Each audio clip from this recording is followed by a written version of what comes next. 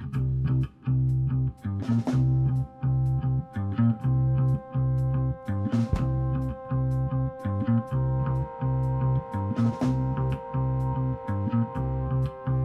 to Footnotes, a legal podcast for students, by students, breaking down the law and all its complexities, one chat at a time.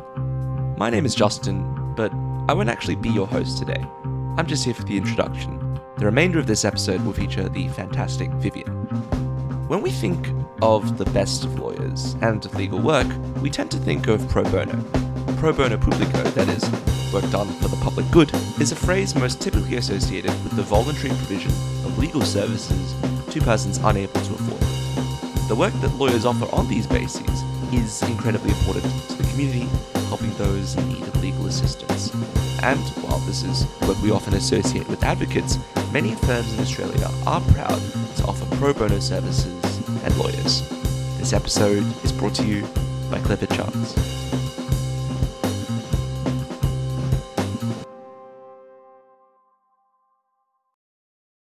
This episode, we interviewed two lawyers at Clifford Chance who are intimately involved with pro bono work, Amanda Murphy and Alexandra Zhu.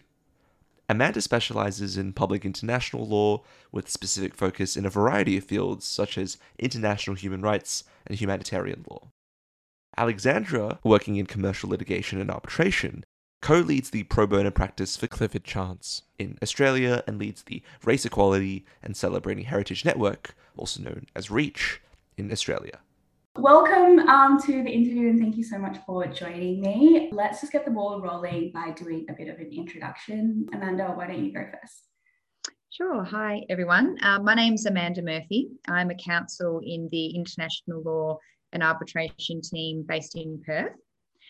So I started off my career not actually in the area where I am now. I actually started off doing M&A and commercial work in energy resources sector generally in Perth when I first left uni.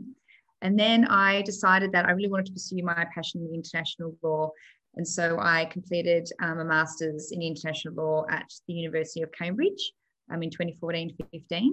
And then I spent a few years in London working in a boutique public international law firm there before coming back to Perth and joining Clifford Chance's international arbitration team here. So I guess I've kind of spanned throughout my career so far sort of both ends, sort of the front end advisory work and the back end dispute related work. And I think I've sort of got a full understanding from the pro bono perspective of how you can still do or undertake different pro bono tasks, irrespective of which sort of practice group you particularly sort of sit in. So I can talk a bit more about the types of projects I've been involved in as we go on. Yep, definitely. Thanks, Amanda. Alex, what about you? What type of work do you do at Clifford Chance? Thanks, Vivian, especially for having me here today. Before I get into it, I also wanted to respectfully acknowledge the Gadigal people of the Eora Nation on whose land I'm recording this podcast from today. I pay my respects to their elders past, present and emerging. So as Vivian said, my name is Alex. I'm a senior associate in the litigation and dispute resolution team at Clifford Chance in Sydney. I'm pretty fortunate to be able to practice across a number of different areas. So they include commercial litigation, regulatory investigations, as well as international commercial arbitration. Most of my recent work has been in the energy resources and infrastructure, TMT, and consumer goods and retail sectors. I also help to coordinate Clifford Chance's pro bono practice in Australia, and I also lead the REACH network, which is one of Clifford Chance's diversity affinity networks that focuses on advancing race equality and celebrating heritage. So that's me. Wonderful. You both sound very, very busy. So how does pro bono fit into your daily work at Clifford Chance? Yes, I guess I can have a go at that, at answering that question. So I guess in my experience, throughout sort of all the different places I've worked, I've always seen pro bono as an essential part of my practice. So it's something that I view as being part of my daily work. And, you know, at different times you can get busier and it's harder to sort of fit that into your daily work. But that's something you can sort of manage yourself throughout, as you would with any other sort of other commitments you might have. So at CC, we've sort of tried to encourage people to do pro bono work and try to fit that into their daily work by setting a pro bono target. So we have a target for every lawyer to complete 50 hours as a minimum of pro bono work per year. And I think that sort of encourages everyone to sort of ensure that they do at least take part in some sort of pro bono activity throughout the course of the year. And in my experience at Clifford Chance, lawyers are very much encouraged to take and get involved in a pro bono project. I guess there's sort of two ways you can sort of go about getting involved in a pro bono work, and that can help you manage that juggle with your daily work and your other billable clients. So oftentimes you may an invitation will go out, or a request for interest, expression of interest to get involved in a particular project. So if you know you've got a huge filing or a huge deadline coming up, maybe that won't be the time to sort of try and juggle those two pieces of work. But if you've got a bit of capacity, it's a perfect time to kind of put your hand up and get involved in that. So that's just a practical way to kind of always keep an eye out for the pro bono opportunities, but then only, I guess, take them on board when you know you're going to have the capacity to do them, and kind of avoid placing extra pressure and stress on yourself to try and juggle those. I guess once we do get involved in a pro bono matter, we treat it exactly the same as any other client work. So from that perspective, once you've sort of made that commitment to take part and execute that bit of work for a pro bono client, they should really be treated in exactly the same manner as a billable client. And that's exactly what we do. So our obligations as lawyers, our duties, our ethics, they apply equally, irrespective if the client is pro bono or a billable client. There should be no distinguishing factor there, and having to keep the pro bono client advised if there's going to be delays or anything that you need to speak to them about, keeping them fully briefed on the status of their matter and how things are progressing applies equally to them. So I guess that the final point I just wanted to mention was, it can also be helpful to juggle or fit pro bono work into your daily work is to perhaps pursue an area that you have some expertise or particularly interest in, because it may often involve you doing some extra hours and hours on the weekend to try and manage that workload. So doing something in an area that you're really interested in or have a passion for. We do a lot of social justice projects here, and it's a great opportunity to get involved in those sorts of elements of practice that you might not get the opportunity to do in your day-to-day commercial or commercial litigation practice. I really like that point about having the billable pro bono hours to help keep that commitment going and treating it the same as client work. And pro bono can cover so many different areas. There is always a sector out there that kind of needs more extra resources and an extra set of eyes. So at Clifford Chance, are there any particular areas that you guys focus on, especially in the Australian practice? Yes, so around the world, our pro bono and community outreach program is focused on widening access to justice, finance, education, and a healthy environment. So one of the ways that we do that includes by working in partnership with NGOs who also share those aims.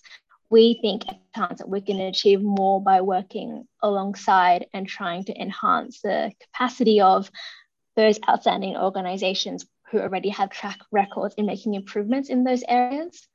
So being a part of an international firm, Australian practice often works alongside our other offices, particularly where we are contributing to pro bono projects for one of those global pro bono strategic clients.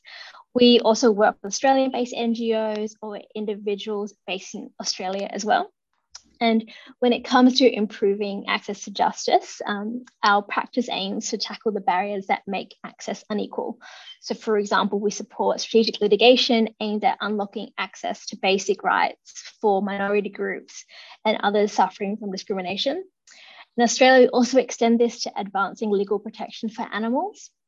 Some of our recent matters in Australia include providing legal advice and representation to those seeking protection or asylum in Australia, as well as working in collaboration with one of our global pro bono strategic clients to address judicial sentencing practices in sexual and gender-based violence cases in the Pacific Islands.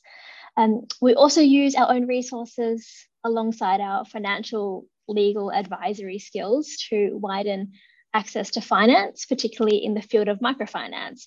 So we work very, very closely with another one of our strategic clients, Opportunity International, and we help them to provide small loans and other support services to families in need to allow them to generate sustainable income so they can lift themselves out of poverty with dignity.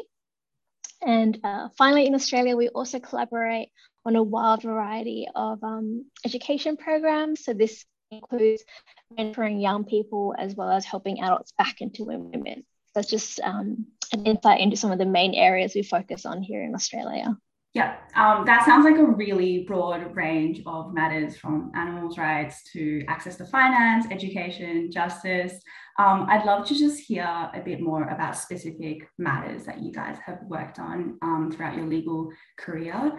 So why don't you tell us a little bit about a particular pro bono matter you've worked on and why it especially stuck out to you? Yeah, I guess it's really hard to choose just one. I think each of them brings sort of different challenges and different experiences and quite diverse areas of law. But I guess one for me is a project I was recently involved in and led in Clifford Chance for the United Nations Development Programme. And that was in relation to preparing or drafting some content for a human rights self-assessment tool for conducting human rights due diligence.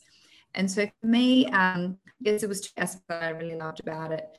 One was that I got to get together quite a large team from Clifford Chance, and it spanned across all of our offices in the APAC region. So we had lawyers joining, about 20 lawyers in total from all levels of the firm, participating from Perth, Sydney, Tokyo and Singapore. And this was a really nice sort of collaborative opportunity amongst our colleagues. But then second to that, and most importantly, I thought it was a really great a way to be able to contribute our particular expertise in human rights and international law and put it in a practical aspect and really use it, leverage our legal skills in a way that will give some practical benefit to people using the tool. So the idea was for the UN Development Programme to release, they conducted training for a lot of NGOs and also sort of medium to small enterprises sort of across the APAC region, mainly targeting companies or smaller enterprises, NGOs that perhaps don't have a lot of resourcing available to conduct human rights due diligence. And particularly even in Australia, where we see there's the Modern Slavery Act now, there's a lot more emphasis on having processes and procedures in place to conduct human rights due diligence in your supply chains. And for a lot of companies, it can be small companies, very daunting and uncertain as to how exactly you go about this. So we really enjoyed the opportunity to draft for each. There was about 100 different potential human rights risks that we had identified, and then we drafted a brief sort of content and explanation how that human rights risk might come about in particular industries, and that all got fed into a tool, which is an app. So it was available on phones or other devices where the companies could sort of plug in a few details, and it would get them mainly to understand the process of how you conduct a due diligence. So thinking about, what industry am I in? What sort of risks are particularly pertinent? Human rights risks are particularly, prevalent in that industry. What's the chances? Is it a low risk? Is it a very high risk in this industry? And then is it easy to remediate, or are there difficulties with remediation? And when you sort of input those different factors, it would produce a report. So, it wasn't something that would replace being able to conduct a due diligence, but just a tool to help those companies and NGOs. And it was really great to sort of partner with the UNDP on that project and sort of get involved at that level and produce a practical outcome. That sounds absolutely incredible. And I think for a lot of our listeners out there, as students, we kind of hear a lot about how human rights is very separate to corporate law, and it's either go into one or the other, and it's very difficult to pursue both. So I love how your work gives you that intersection and that opportunity to go and find that intersection and pursue both of those passions at the same time. I'd love to just hear a bit more about that. So you mentioned that you worked with people from Clifford in Tokyo and other offices. How was the process of working internationally with them, and what particular role did you play in developing this UN training module? Yes, no, I'll attempt to answer the question. Then maybe I'll pass to Alex. I think she might have another fantastic example of some of the work she's been doing as well. But I guess our main role was to work with the lead human rights specialist in the UNDP to produce content. So for the apps, a lot of it was drafting and analysing each of the risks and producing an sort of a headline statement which would be produced when you use the tool, and then it would have a more fuller description which would be produced in the report. So for instance, there could have been is there the chance of workers being unpaid, not being paid their full wages in this industry. So you would sort of tag potential industries where that might be prevalent, for example, like agriculture or entertainment or those sorts of industries, garment manufacturing. And then we would describe what that risk would be. So we would, with reference to the relevant human rights instruments, so with reference to the sort of underlying the UN Convention for Civil and Political Rights, or whatever the underlying sort of instrument was, we sort of referred back to that. We also linked it with the Sustainable Development Goals, which was another really cool part of the tool as well, to kind of see how dealing with that particular risk, unpaid or low paid workers in an industry, can also translate to achieving one of the Sustainable Development Goals. So that was sort of, I guess, the main basis of our work was drafting how that risk applies to a particular industry, and what that would involve, and how you can manage that risk, what can be done to manage that risk, and where to look for further information. Okay, wonderful. Thanks, Amanda. Alex, I'm going to pass to you. What particular matter has stuck out to you in the past, and why? One of the matters that I suppose comes to mind is where I had the privilege of acting for an applicant for a protection visa under the complementary protection regime in Australia. The matter, I suppose, captured most of the things that I enjoy about working in the pro bono practice. So as a litigator, my work can be extremely adversarial on a day-to-day basis. And it's a really positive change to be able to experience the collegiality of the pro bono network in Australia. So our team at Clifford Chance worked alongside counsel who were also acting pro bono. And it was one of those cases where you could just ring up your colleague from another firm to discuss the status of their comparative case and see what was happening with their clients. In this particular case, it was also quite technically difficult as well. The applicant and his family had their applications for protection visas refused on the basis that the Immigration Assessment Authority did not accept that there were substantial grounds for believing that as a necessary and foreseeable consequence of them being returned from Australia to their home country, that there would be a real risk that they would suffer significant harm because they considered that the applicant would modify his behaviour. So our team brought an appeal to the High Court earlier this year, and the decision ultimately was not in our client's favour, unfortunately, but it did at the very least clarify the line of authority that had not been settled before then. It's not, I think, often that you will have a matter that goes all the way to an appeal to the High Court. And this is one of the matters that have really stuck with me because it's also really reinforced the development opportunities you can also get on a pro bono matter. So with your pro bono experiences, are there any challenges that you have faced in the past, and how did you kind of overcome them? Yeah, so there's definitely some different challenges, I think, when it comes to pro bono work, and it kind of depends on the type of pro bono work. And maybe I can illustrate by giving sort of two examples. I think one example is some of the pro bono work involves dealing a lot more closely with an individual than we may have when you're dealing sort of in a commercial or practice and you're dealing with a business or a sophisticated business. So some of the pro bono work involves dealing with individuals, and often individuals who are under a lot of stress. They're obviously needing to see a lawyer for some reason, and it can be extremely stressful for people to be in that position. And dealing with lawyers can be something that they're not familiar with. And so there's those sorts of challenges I think that you need to overcome. And because we're not familiar with that in our day-to-day work, it requires a different set of skills, I think, to kind of be able to engage with those people and identify, when they're becoming, too emotional or stressed, and sort of have some ways to kind of deal with that sort of situation. And then I guess completely differently, in particular the work we did at Clifford Chance, there can be sometimes a resourcing issue, and that's another sort of thing to overcome. And I guess that's one of the things for the lead partner who's involved in the matter to sort of manage that. We had a really interesting example, which I think Clifford Chance just managed amazingly, which was a similar project, an international project involving the UN Human Rights and Environment Special Rapporteur. So it was conducting a project where we had to basically make contact with a lawyer from every jurisdiction in the world and ask them to fill a questionnaire as to whether that state, that country, recognised a right to a healthy environment in their constitution.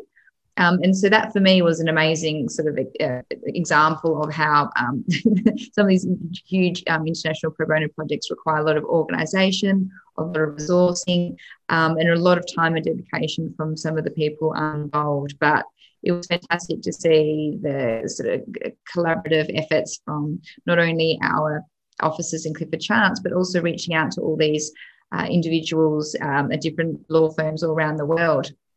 And just to kind of finish that off, a really sort of touching end was one of the firms that we liaised with in the Perth office was a firm in Afghanistan.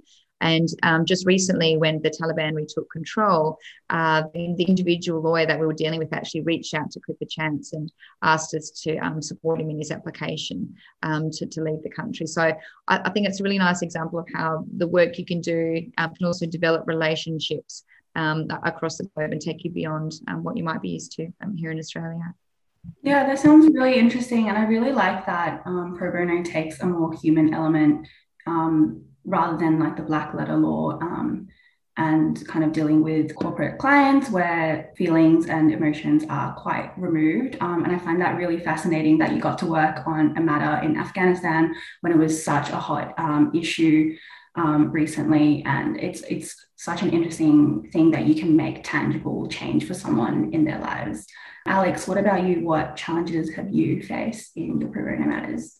I think it's very similar to what Amanda's already said. I think one of the biggest personal hurdles that I've had to overcome has particularly been when it comes to working with individuals. I mean, sometimes you can think that maybe sharing personal stories or maybe sharing your own reflections might make your relationship with your client grow a bit stronger, but there are, I think, always considerations to be had in terms of the fact that this is your client.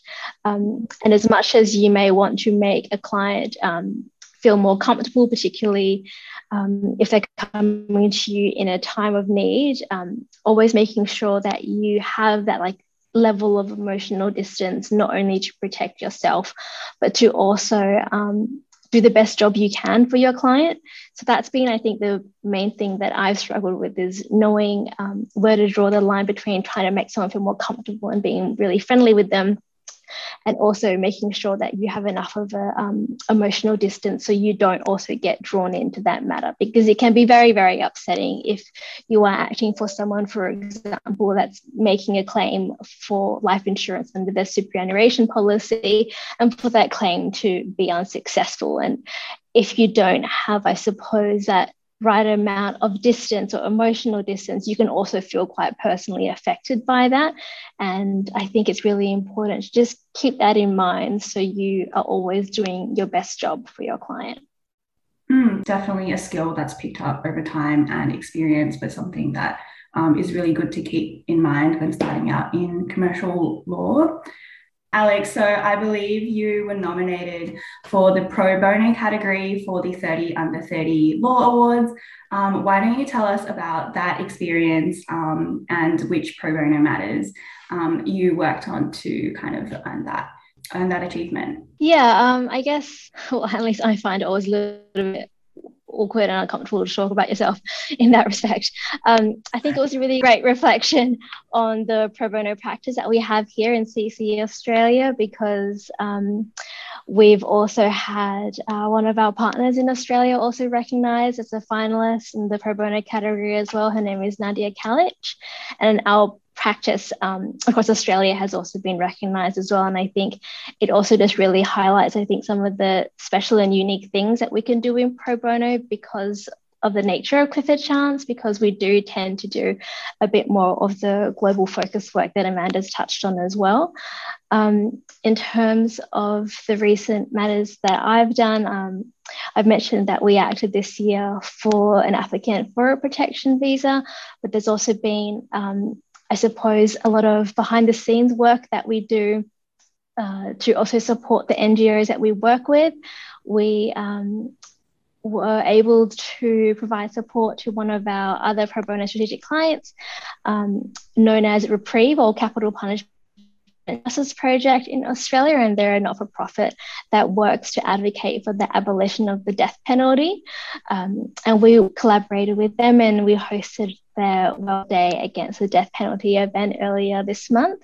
So I think it's just, I think a really great reflection of what our practice does in Australia, because I think the recognition at least does highlight that we get to do, I think, a lot of groundbreaking work in lots of different areas, and the fact that it's not just one person that's doing everything here. I mean, there are lots of people within the Clifford Chance office in Australia that spend a lot of their time, as Amanda said, a lot of weekend time and a lot of after hours time, just because they genuinely care about the work that we're doing.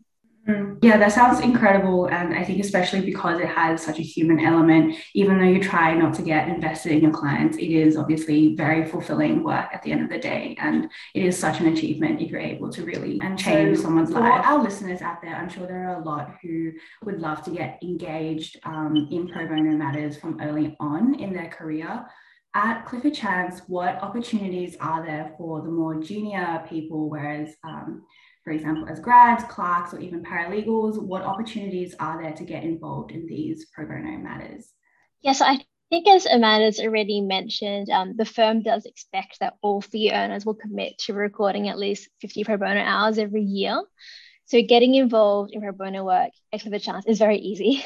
And it's probably one of the best ways as well that junior professionals can get hands-on development at a relatively early stage in their career.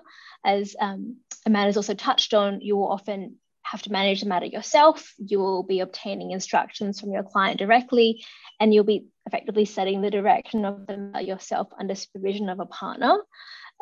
So expressing an interest in working on a pro bono matter is really the first step, as our team do circulate opportunities as and when they come in. Our pro bono practice also intersects quite well with our affinity networks, which include ARCUS, which is our LGBT plus and allies network, Accelerate, which is our gender parity network, REACH, which aims to advance race equality and to celebrate heritage, and Enable, which supports those with a disability, long-term injury or condition. And joining one of those networks is a really great way to also have the opportunity to get involved in pro bono matters. So as an example, our firms previously provided pro bono support to the Gay and Lesbian Archives of WA with respect to the storage of the only archive of WA's LGBT history. We have also supported a global campaign conducted by the Human Rights Watch, which involved a multi-jurisdictional survey that analysed laws and regulations related to workplace violence and harassment, namely gender-based violence and harassment. So there's really countless ways for people to get involved. It's really just about putting your hand up and being open to trying new matters and new experiences. And maybe I can just add on just one more point on there, Alex, as well, is I think at Clifford Chance, we're also encouraged to, spot opportunities. And if there's something, a project that you're passionate about, there's definitely an ability to bring that to the attention of the people you work with and the partners and get that approved as a pro bono project. So for instance, the UNDP Human Rights self-assessment tool project, which I just described a bit earlier. That was actually brought to us by one of our junior associates. She was looking through the UN website and it sort of came to us that way. So definitely encouraged for people to spot those opportunities and bring them to us as well. Thanks for that, guys. And I guess ending on a more personal note, if you could talk to your younger self back in the day when you were just starting out in your corporate law careers, what advice would you give to your younger self? Alex, do you want to start us off? Sure. So I suppose it's not the end of the world if you don't get a clerkship or a grad offer. It's not the be all and end all. I know this can still be a profession that can have quite high barriers to entry, but I would just say try and get as much experience as you possibly can. I mean, I started my career in tenement administration, which is like mining tenements, and I have now ended up in international disputes. So just take whatever comes your way. That's really good advice. You never really know where life is going to take you, hey? Amanda, what about you? Yeah, look, I guess I would definitely second what Alex said at the end there, which is really just take and seize every opportunity that's given to you, and also go out and seek as many as you can, because you can never really be sure where that opportunity can lead you. And it might not be somewhere where you didn't plan to take at the start or intended to take and didn't fit in with the plan you thought you would have when you left school. But it might actually take you to the place where you were truly meant to be. So I think it's important to follow those opportunities and follow your interests.